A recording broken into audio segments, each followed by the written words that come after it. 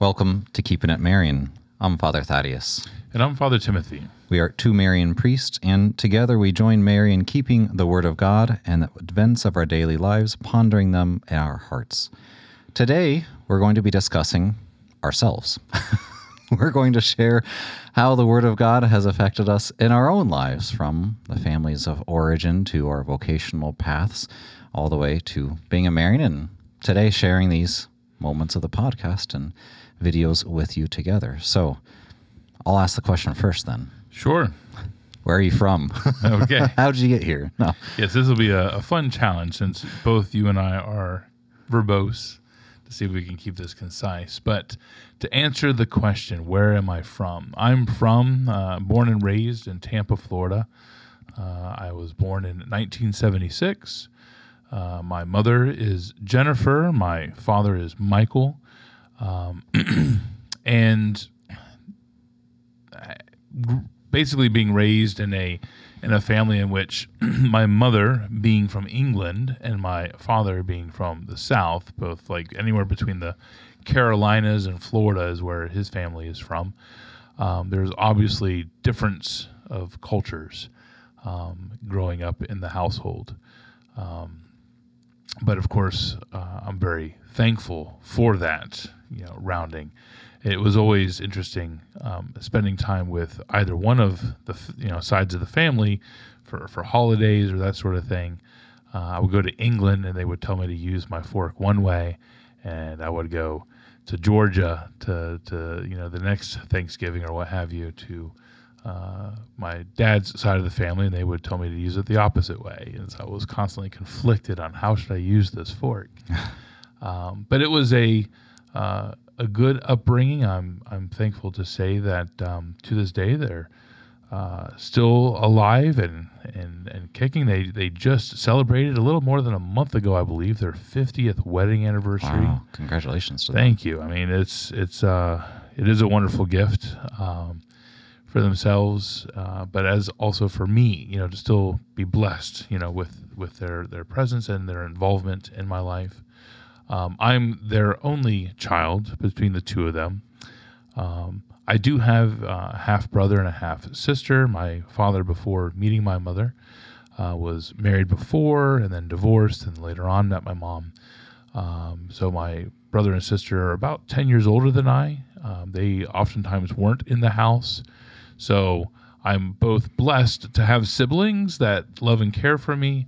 However, I also had the spoiledness of basically being raised as an only child as well, which certainly has had its bearing on who I am today. And that is probably like the most terse way I could go ahead and put my where am I from answer to you. So you won't give us the Encyclopedia Britannica version? No, I mean, goodness gracious. I mean, it is, as anything is with God's story in any human life, one that has definitely got its twists and turns, but that definitely kind of gives, and to this day, they still live in the same house. Mm-hmm. So when I go home on visits, I sleep in the rooms that, I'm very familiar with. Wow, okay. So, absolutely. Yeah, that's a little different than my own story, because having lost my parents when I was young, I actually don't get to go back to my home, which I don't say per se is a thing to gain sorrow or compassion, but just an interesting detail, because even while my parents were alive, we moved from one house to the next. So I never got to go back to Quinby, where I was first, not born there, but where I first grew up after I was born. So you also mentioned something that I do have in common, but in a reverse way, which is, you said being like an only child and yet having siblings. I am the youngest of 5, so I grew up with many siblings, but because I'm the youngest, I was the last one in the house. So everybody had left by the time that I was in 7th grade, so I had a good 6-7 years just with my dad, as if I were an only child. So I'm now an uncle of 17, so I've got a pretty big family. Tell people I don't have to worry about being a celibate man in terms of carrying on the family line. All of my siblings have been married and have kids. But I got that experience as well of, being part of a big family and then being the sole focus of my dad and getting tricks or treats that later my siblings would be like, hey, Dad never got me that, because they were one of five at the time. And then when I was just the one, I got all sorts of nice things that they never got. So I'm originally from Houston, Texas. The guys here often give me flack because I'm very proud of being Texan and make it known to everybody the glories of my state. That's right. But born and raised in Houston, the youngest of five. My mother passed when I was 2. She had skin cancer, which had spread as a tumor to her brain that actually removed from her shoulder. But this is before they did regular CAT scans and other scans to make sure that there's nowhere else. So by the time they found it, they would have had to do surgery that would have left her in a vegetative state. So she opted to just live the rest of her days with us at home. So then I lived with my dad and my siblings. He died in 2005 when I was 18, and all my grandparents have passed away. So it's a natural kind of segue to the Marian charism of praying for the deceased, which I'll kind of save for the next part of how we became Marians, but it was part and parcel of growing up. And also just the devotion to Our Lady, because our pastor gave us a statue of Our Lady of Fatima, which was going around to the different families in the parish as a way of getting the families to pray the rosary for 2 weeks together. And because my mother was passing away, he bought a different statue for the rest of the parishioners and let Our Lady stay with us, which obviously has left a pretty big impact on me, because the only woman in the house for many years was Our Lady. Sure. Was her statue there present in our living room. My dad had purposely removed the TV actually from the position, the central place, and put Our Lady there as a way of saying that she is, kind of the queen of the house and the queen of this family in the absence of my mom. So, I mean, I know tons of details about you from the amount of time I spent with you now.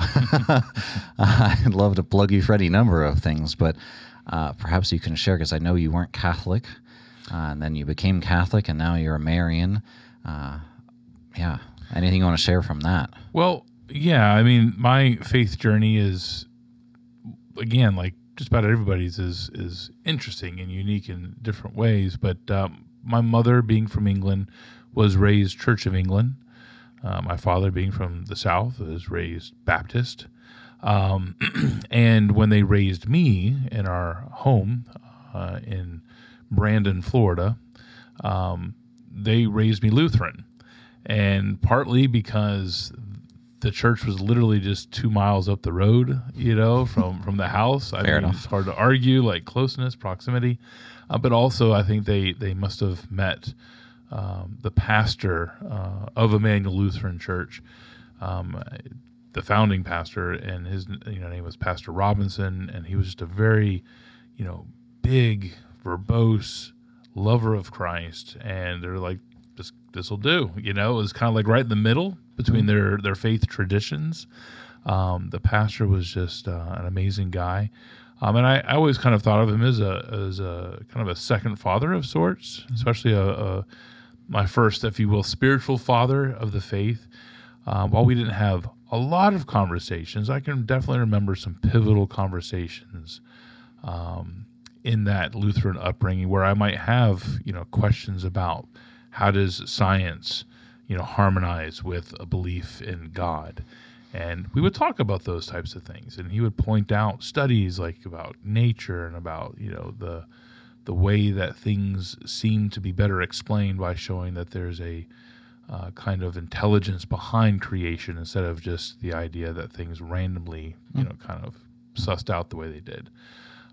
Or even, how I love to peer into the meaning of songs and movies and that sort of thing. Well, I was reflecting on this earlier that during my teenage angsty years, I got into a music group called 9 Inch Nails. And I say group, it was really just kind of one guy. But very harsh music, very angry music. But they talked about God a lot, but it wasn't in the nice way of talking about God. And my mom was scared. Mm-hmm. She's like, what is my son listening to? And understandably. So, she called the pastor, and he came in, and we went through the lyrics. And honestly, I had never done that before, and it was fascinating to kind of go through this stuff. And he's like, wow, this is a lot of angry stuff. I was like, yeah, it is that. But we would look through the things, and he's like, this is actually good stuff. and he would ask me some questions, but those two particular moments, were huge in my formative years. Sadly, he passed as I was getting ready to end or leave high school, and at that same time, getting my newfound, adulthood, young adulthood, for freedom. I just kind of stopped going to church, and so before I even entered into my 20s, going to church for me was not a thing. No. Anymore. I believed that Jesus died for my sins, and I thought that was the extent of the Christian faith. And I was like, well, I don't need to keep going to Sundays, church service to know that, kind of thing. So that was kind of my upbringing in the faith. Now, of course, my mom was always an example of prayer outside of church. My father, we never really talked, and we could talk more about this, in revolving around my conversion. But him and I don't really have a lot of conversation or recollection of talking about the faith. He worked. That was his example of love. Is he worked his tail off to provide for the family. But it wasn't until my much later conversion to the Catholic faith that we started talking about the faith all the time, and now it's a wonderful thing that we share, nice. Not just between me and my mom, but also between me and my dad. Oh, that's nice. It's wonderful. Yeah, I mean, that's obviously different than in my upbringing, since I'm cradle Catholic. That's right. Youngest in the line, so I remember going to Sunday Mass always, and my own faith probably just been enkindled ever since I can remember. I remember gathering around that statue of Our Lady of Fatima on Sunday mornings, as my dad wouldn't let us watch TV or play Nintendo games until noon on Sundays, which to me was like a death sentence at the time, because what else is a kid gonna do if you don't have Super Nintendo to play or radio to listen to? But I remember praying, and that obviously made an impact on me, and the presence of Mary, not just the statue, but that time to allow her to really be present to my family. And I remember going to Sunday Mass. It didn't make a huge impact, but then I began going to morning Mass after I became an altar boy. And I don't know if for spiritual reasons or just my peers were also doing it, and I thought, something kind of fun and neat to do. But I remember having a particular joy there at Mass that just intrigued me, and I wanted to go more. I know now Jesus' real presence and all the theology, let's say, behind Mass, but at the time it was just an intuitive sense of, I really like it here. Yeah. And that turned into many years of just coming to Mass in the morning to altar serve before school. And then, of course, when you inch closer to teenage years, that's when it's not so popular to pray. I kind of joke about, Catholic schools, what's the most unpopular thing to do? To be Catholic. If you show up to Mass and pray, save for a few people perhaps in the group of prayer, it's definitely not popular. So I had my time of kind of pushing away and wanting to be popular, and not in a huge way, but just to make more friends. And it was partly one of my few girlfriends who brought me back. She played the flute at the Mass, and I went to Sunday Mass still, but just not terribly interested. Sure. But my interest obviously was piqued in wanting to drive and to go see her, and she was very much interested in the faith, and that reminded me, hey, I've kind of lost some of this. And I remember around that time waking up, I was a sophomore in high school at the time, and feeling a certain kind of feeling in the morning, not total depression. I wasn't like clinically depressed, but just this off feeling. And I thought, why am I not happy? I don't think I have a reason to be kind of malcontent. I mean, I didn't come from a rich family. Of course, yes, I didn't have my grandparents nor my mom, but, compared to many people in the world, I have a very good upbringing. And I realized a lot of it had to do with just, I had not been going to Mass during the week anymore. I stopped praying the rosary with my dad. I didn't visit the Blessed Sacrament because one of the schools I went to had perpetual adoration, so sometimes I would drop in there during moments in school or after school. And I realized that distance from the Lord just led me in a place of kind of void, or just blech.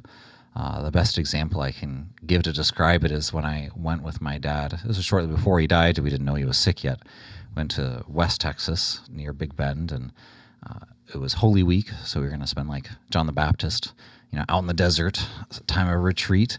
And my dad was pretty penitential, more than I realized. So we got there, and I broke open the food because I was hungry. I was 18.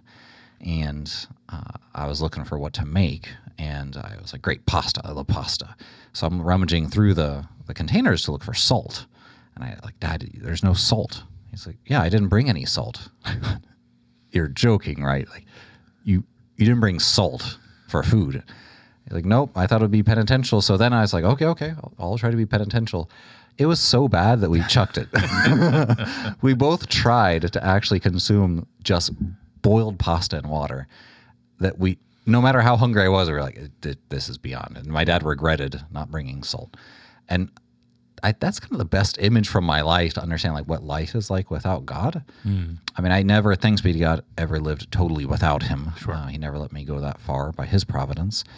But even the distance he did allow was just kind of like I know that's food, I know that's life, but something's missing because this ain't delicious. And that's probably what brought me back. I was like, okay, maybe I should try to pray a bit more. And sure enough, it didn't solve all my problems, but certainly there was a deep joy and peace that came back into my life.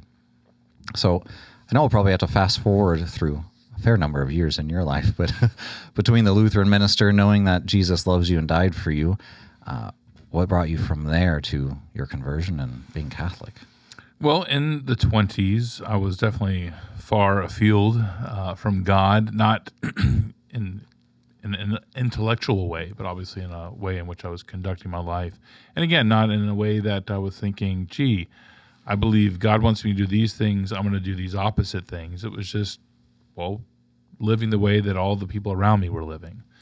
And in my 20s, at the age of 24, I got married. And, things were good in a lot of ways, and things were very difficult in a lot of ways.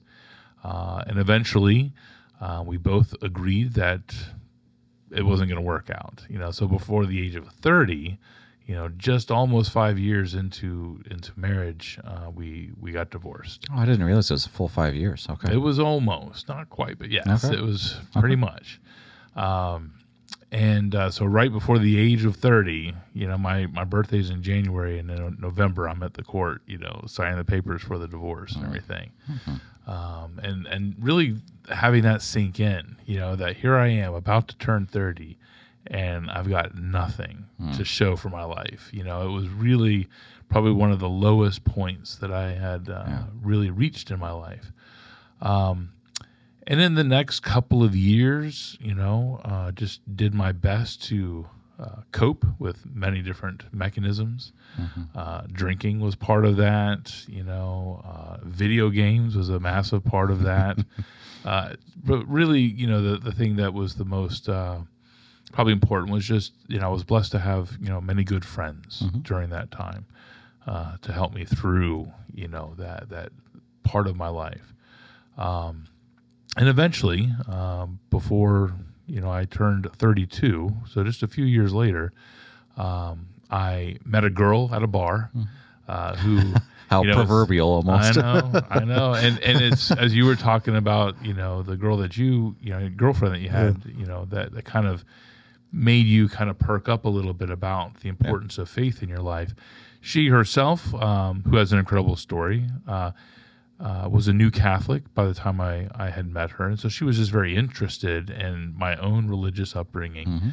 By just simply probing and asking a few questions, I started to realize that I knew nothing about being a Christian. I knew that, again, Christ died for my sins.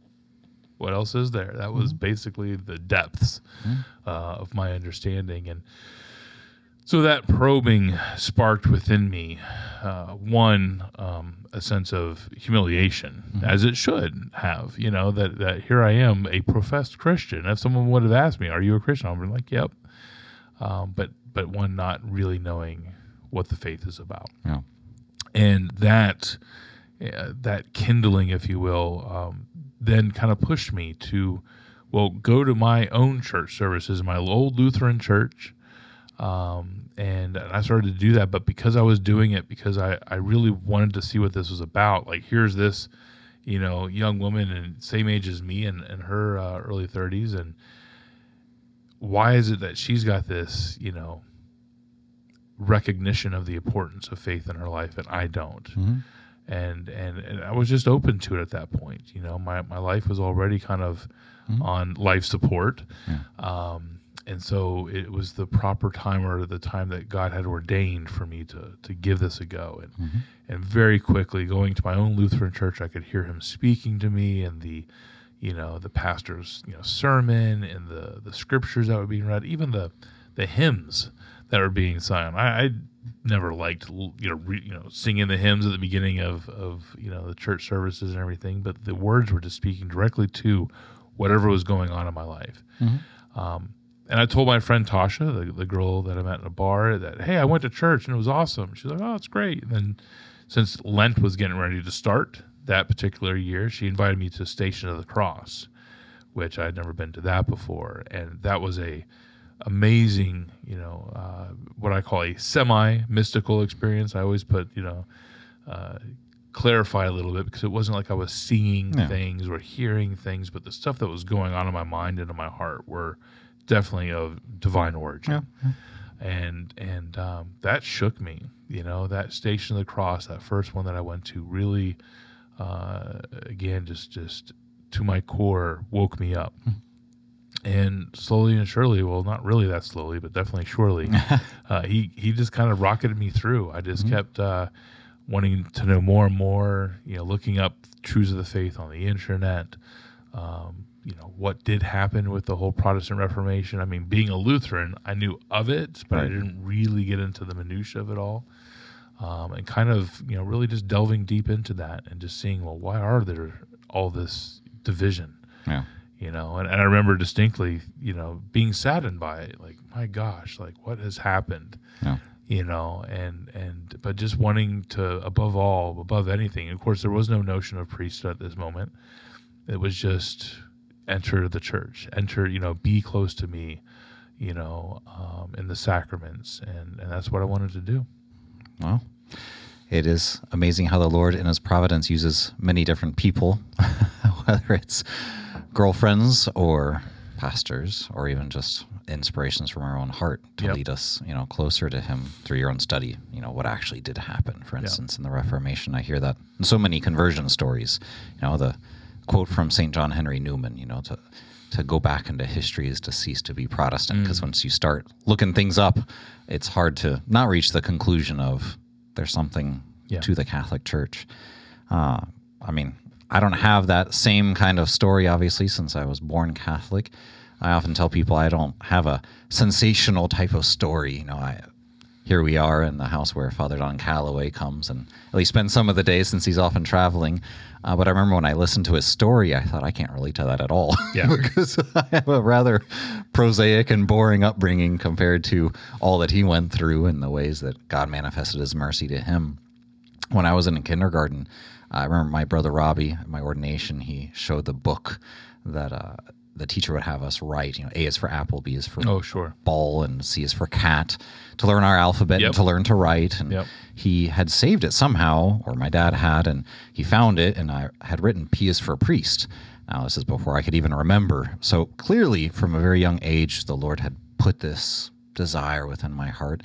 And so when people are curious, like, how did you know when to be a priest? It's like, I mean, how do people know that they want to be an artist or, a businessman? It's something that, in one sense, just grows naturally out of their hearts. Now, obviously, it's a supernatural vocation, so that's where the fact that my mother practiced her faith well, and she went to Medjugorje with my dad, and that was something that brought them both back to the rosary with the family. So the faith certainly enabled this vocation to be something kind of natural. Now, I wanted to be an astronaut. Being from Houston, I went to Florida, so I saw Cape Canaveral and one of the shuttle launches, which obviously made a pretty big impact on me as a kid, because after that, I was dead set on being an astronaut. I wanted to go to the Air Force Academy and become a pilot, because I wanted to be a pilot for the shuttle. Sadly, I remember I was driving in Texas with my dad when we saw the second shuttle come apart in the air. I remember looking up before we'd even listened to the radio, and I said, I think that, that's the shuttle, or I noticed that. And that, of course, then they were all grounded. So I'm kind of glad that I didn't take that path, even if SpaceX is trying to, revive some amount of that. And when I was in 7th grade, I remember I was homeschooled for 2 years with my dad, and it was a pretty lonely year.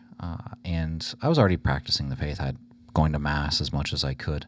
But that's when I read the autobiography of Saint Therese of Lisieux, who was the patron of our family. By my dad's side, we're very French. We have the full lineage back to the 1700s when our first ancestors arrived in Louisiana. Or most of my extended family actually lives still is in Louisiana. And her autobiography resonated with me because I also felt a lot of suffering. Without my mother, all my siblings by then had left.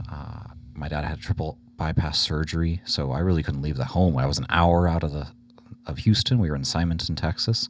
I joke that our neighbors were goats and cows, but literally we had to drive them out of our lawn multiple times. So I was kind of lonely, so I could relate to the idea of suffering as a path to going closer to God. And I remember I told my dad at one point, like, I promise you I want to be a saint. And I don't take credit for that as if, some magnanimous desire in my heart, but a simple kind of reality check of, my brothers are off to university, some have girlfriends, some are married, and just feeling like I'm not really amounting to anybody, but it seems like I can become a saint. And that kind of became a great desire in my heart until, of course, teenage years hit and interest in trying to be a bit more popular, like I said. And then my girlfriend, we were having a conversation.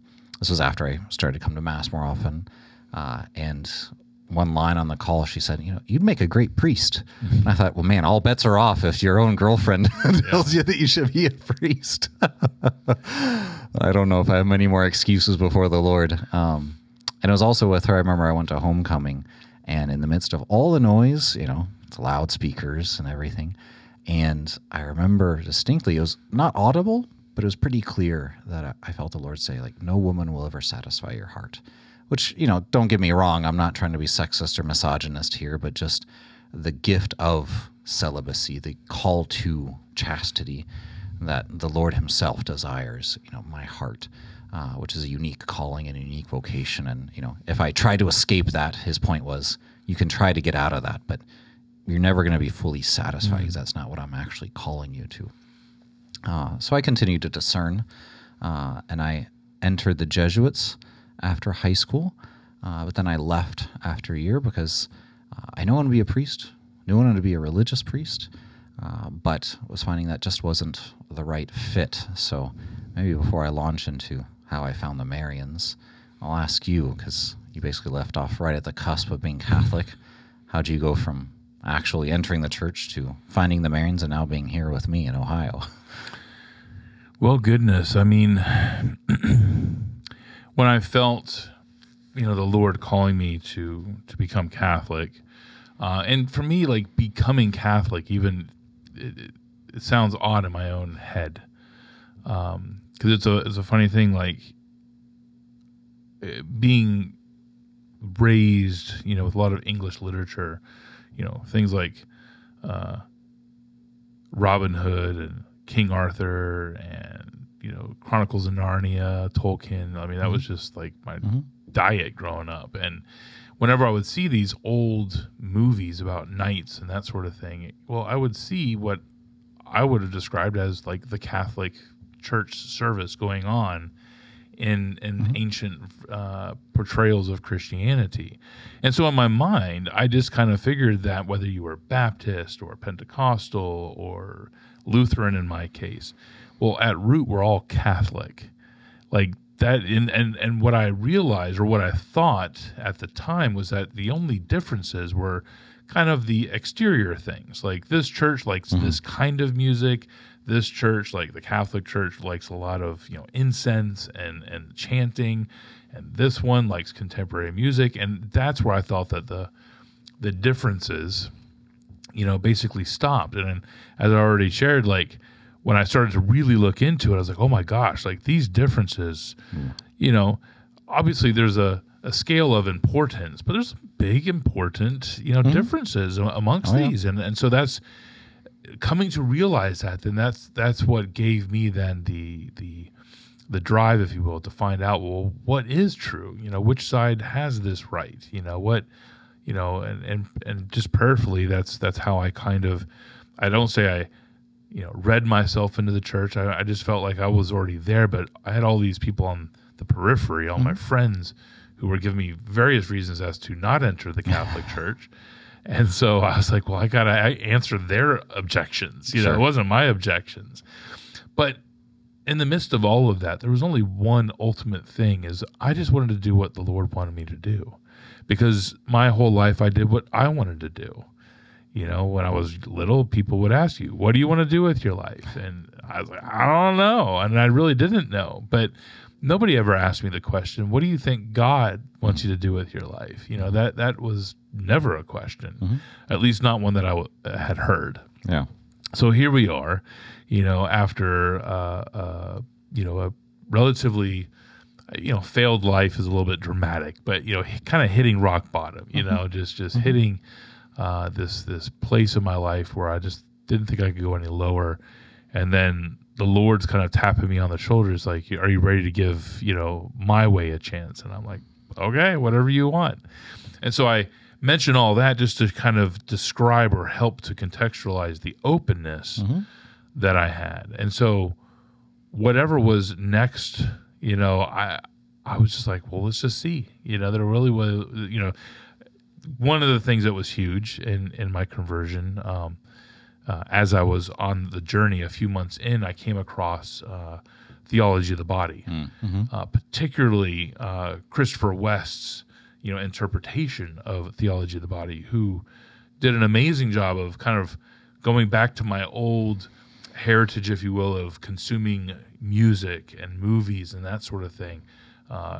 Speaking to me of a place of pop culture, which I was very immersed in, but showing how Pope John Paul II is describing how these desires, help us to long, to fulfill what we're created for as either a man or as a woman.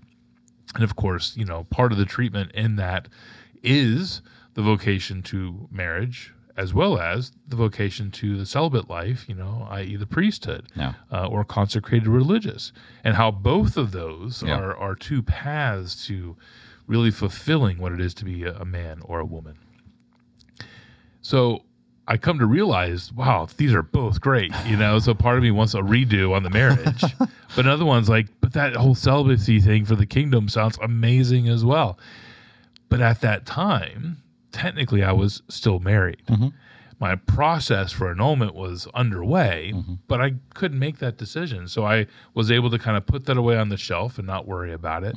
But eventually I got the news that the annulment did go through. And then I was like, darn, now I have to make that decision again. I'd been at such peace without having to choose. And so I just continued to pray. I continued to pray. I didn't know.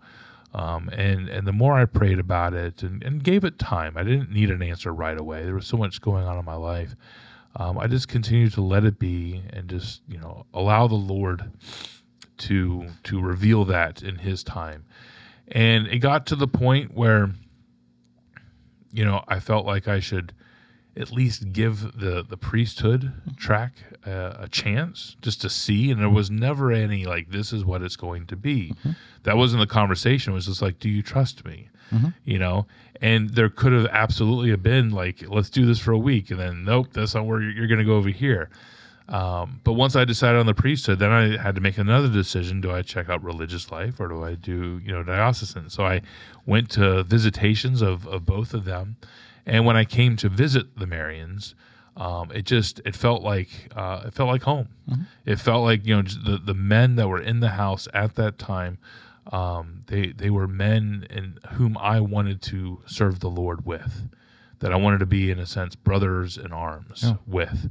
And that was just how clear the Lord made it for me. And I know so many other of our brothers have gone to this, as you mentioned, you went to the Jesuits. Right.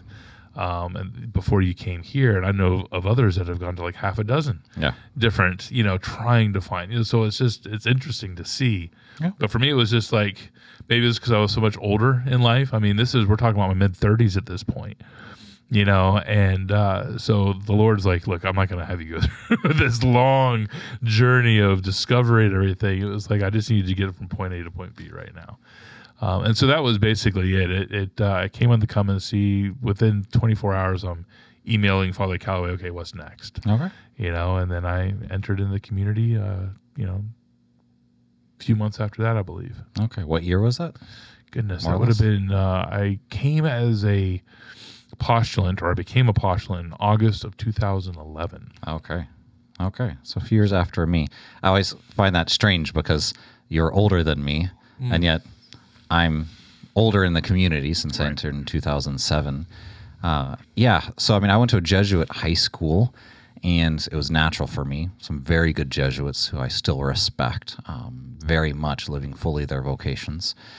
And so I naturally tried it out, but I gravitated, of course, towards the Rosary, since I grew up praying that with my family, the Divine Mercy Chaplet that my dad had introduced me to shortly before his death, and praying for the souls in purgatory, because that's, looking up in the bulletin to see if the Mass was offered for my mom or for other relatives was just part of life. And so I kind of had the Marian charism and the way it manifests itself from birth, even though I didn't know that because Marians don't live in Texas. And at the time, I had no contact with them. And I remember I wanted to leave the Jesuits because I had a sense, it's like with marriage, you can't say, well, I'm supposed to be married to a woman. So like, well, you're good enough. You're a woman. So that's sufficient. It's a specific relationship with a specific person. And so it's another story that I'll share at another point, but I remember praying that the Lord would get me out of the Jesuits. And so when the novice master weeks later asked me, he said, I think it's a good time for you to go to study so you can enter another community that's more fitting for you. He was expecting me to be angry, and I was quite happy because I told him, well, you're answering my prayer. And he was a bit dumbfounded. He didn't know what to say to me. And I remember getting the Lighthouse Media CDs. I listened to all the Scott Hahns, and I found Calloway's CD, and I thought MIC, like KEY. These are the Disney priests, Mickey Mouse guy. And of course, now I have those initials after my name. So I picked it up almost out of kind of mockery. And like I said, I couldn't really relate to his story because I couldn't even know where to find drugs if I tried when I was in high school. My dad took really protective care of me since my mother was not around. But he mentioned praying the Rosary, the Chaplet, the souls in purgatory, and I thought, okay, like that sounds like something I could sign off on. And as well, I came here, not this house, but the former houses we had here in Steubenville, and I remember just having peace, forgetting even the exam I had the next day at the university, which was a great sign of letting go of my anxiety since it was a big exam, and just a great joy of, I think this is it, where it's normal, to pray the Rosary in common and the Chaplet. The Jesuits didn't tell me I couldn't, but they told me it's also not their special kind of charism or their particular custom in their community. And so it just very much fit more. And having lost my mom, it was much more appropriate to choose a community that emphasizes, Mary and her maternal presence in our lives. So it's very much kind of responded to the needs of my own human heart too, that, Mary is my mother, not just as an idea, but a lived reality, that I'm entering her home, as it were, in this congregation. So I entered in 2007. I was ordained in 2015. I think you were ordained just this past July. That's right. And I've had the privilege of living here, Bolivia, Argentina, Philippines, Poland. I visited other countries. I got back from Uganda this past August. So I know some of the other Marians have joked that they need to cancel my passport so I can't get around too much. And my family sometimes would even text me on my phone, and they'd be like, so where in the world are you this time? Because I would often answer in different countries by the time that they would send me a new text. So is there anything else you want to add to the story before we wrap up? There's not too much else, and I get the sense that as our, discussion about Scripture, about the faith, continues on, after each one of these, segments that more and more of our background is going to come to bear, and it's going to make us think of certain things that happen in our life. But I think it's always good to, even though we've talked about our paths before, I always find out something a little bit new that I didn't know before. And I also like to just marvel at how different, we are, not just in our dispositions, but our upbringing, where we came from, when we came from. I think that the fact that I am older than you, but also just being from that period of like the 80s where I grew up, like it has a very interesting, character of defining a person. And it's been beautiful to see how, the Lord has now put us both in this house, to care over the seminarians that are here. But just how so opposite we are in so many different ways. Obviously, of one heart and mind and wanting to serve Christ and serve His church. But yeah, we've joked often over the fact that you just can't stand sitting still, and I just love to sit still and do nothing. Yes. Yeah, the amount of effort it takes for me to sit here and sit still for however many minutes this is now. No, I'm very active, and it is part of almost divine humor, how the Lord uses such different people, much like in the series The Chosen, shows very well how the apostles have very different backgrounds and temperaments, and yet the Lord calls them all to serve Him and be with Him. So I'll probably get into this more for the next episode so we don't prolong this. As Tim said, we both want to share so much with you, but we have many episodes ahead of us, so no need to give you mental indigestion and throw too much at you all at one point. But part of the reason for sharing our stories is in keeping it Marian. We're sharing not only our Marian heritage of the saints that we have here on the wall, but also sharing how, like Mary, God communicates to us in our lives. That vocational stories are true for all of us. If you're baptized, Jesus calls you. You may not be called to be a priest or religious if you're called to be married, but nonetheless, it's the same Lord, and He whispers through so many different events. Sometimes He shouts, sometimes He slams the door shut through certain paths, but what we're trying to do is also kind of model and share with you.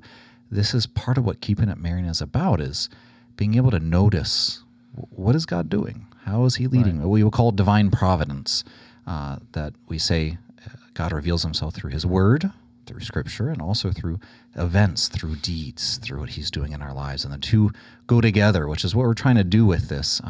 We'll explain more in the next episode specifically about, we're going to talk about the Bible and go through different parts and books of the Bible as a way to kind of enter that process for all of us to hear, what is God saying, like Our Lady who kept these things in her heart, to understand what's going on, to see today in light of His Word and to see all that's going on, in my daily life, to understand His will.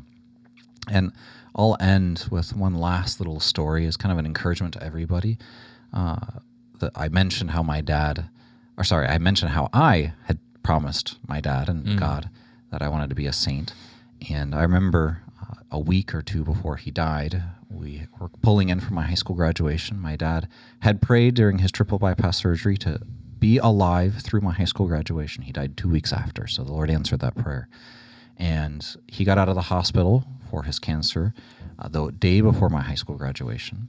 We pulled into the carport that night, and I remember he told me, "Remember your promise." And it was just out of context. We had just gotten back from a Brazilian restaurant with tons of fried food. It's kind of like at the restaurant, not sure what you're talking about. But then I kind of clued in. This is a man who knew he was dying. I knew he was dying, and he said, "Remember, you promised to be a saint." And that stuck with me, not just because that's Patrick Langton, my dad, but I understood that's what the Father's asking me in my vocation. That's what all vocations are about. Vatican II, we say that all are called to the height of holiness. And our vocations are different. They're different paths, but they're to that same holiness. Yeah. And that's what I want to encourage you to. We talk about Our Lady as the Immaculata, the All-Holy One. And she wants to lead us to that same holiness, whatever our vocations may be.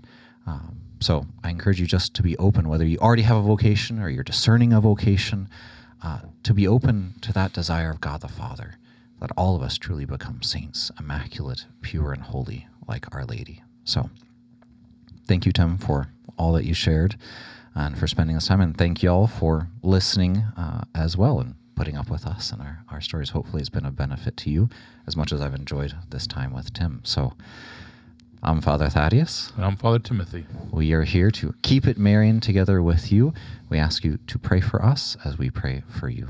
Immaculata Virginis Maria Conceptio. Sit nobis salus et protectio.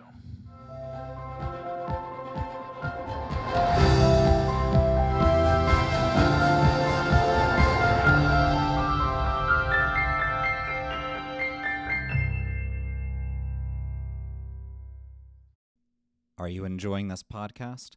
I invite you to watch it as well. You can find the video version of Keeping It Marian exclusively on divinemercyplus.org, the streaming site for all things Marian. Join us daily for enriching spiritual content which will help you on your journey with Jesus Christ. Simply visit divinemercyplus.org for a complete list of our shows. That's divinemercyplus.org. Please follow or subscribe to this podcast to receive the latest episodes and updates. If you have been blessed by this podcast, I invite you to leave a review. Reviews greatly improve our podcast ranking and will help spread this podcast to other people throughout the world. Are you a Marian helper? Join our Spiritual Benefit Society and start sharing in the graces of all the daily masses, prayers, and good works of Marian priests and brothers all over the world. Sign up is free and easy. Simply visit micprayers.org. That's micprayers.org. Thank you, and God bless you. Visit shopmercy.org to order your copy of my new book, Shining in Spotless Splendor, Consecration to the Immaculate Conception. Again, this book is available on shopmercy.org. God bless you.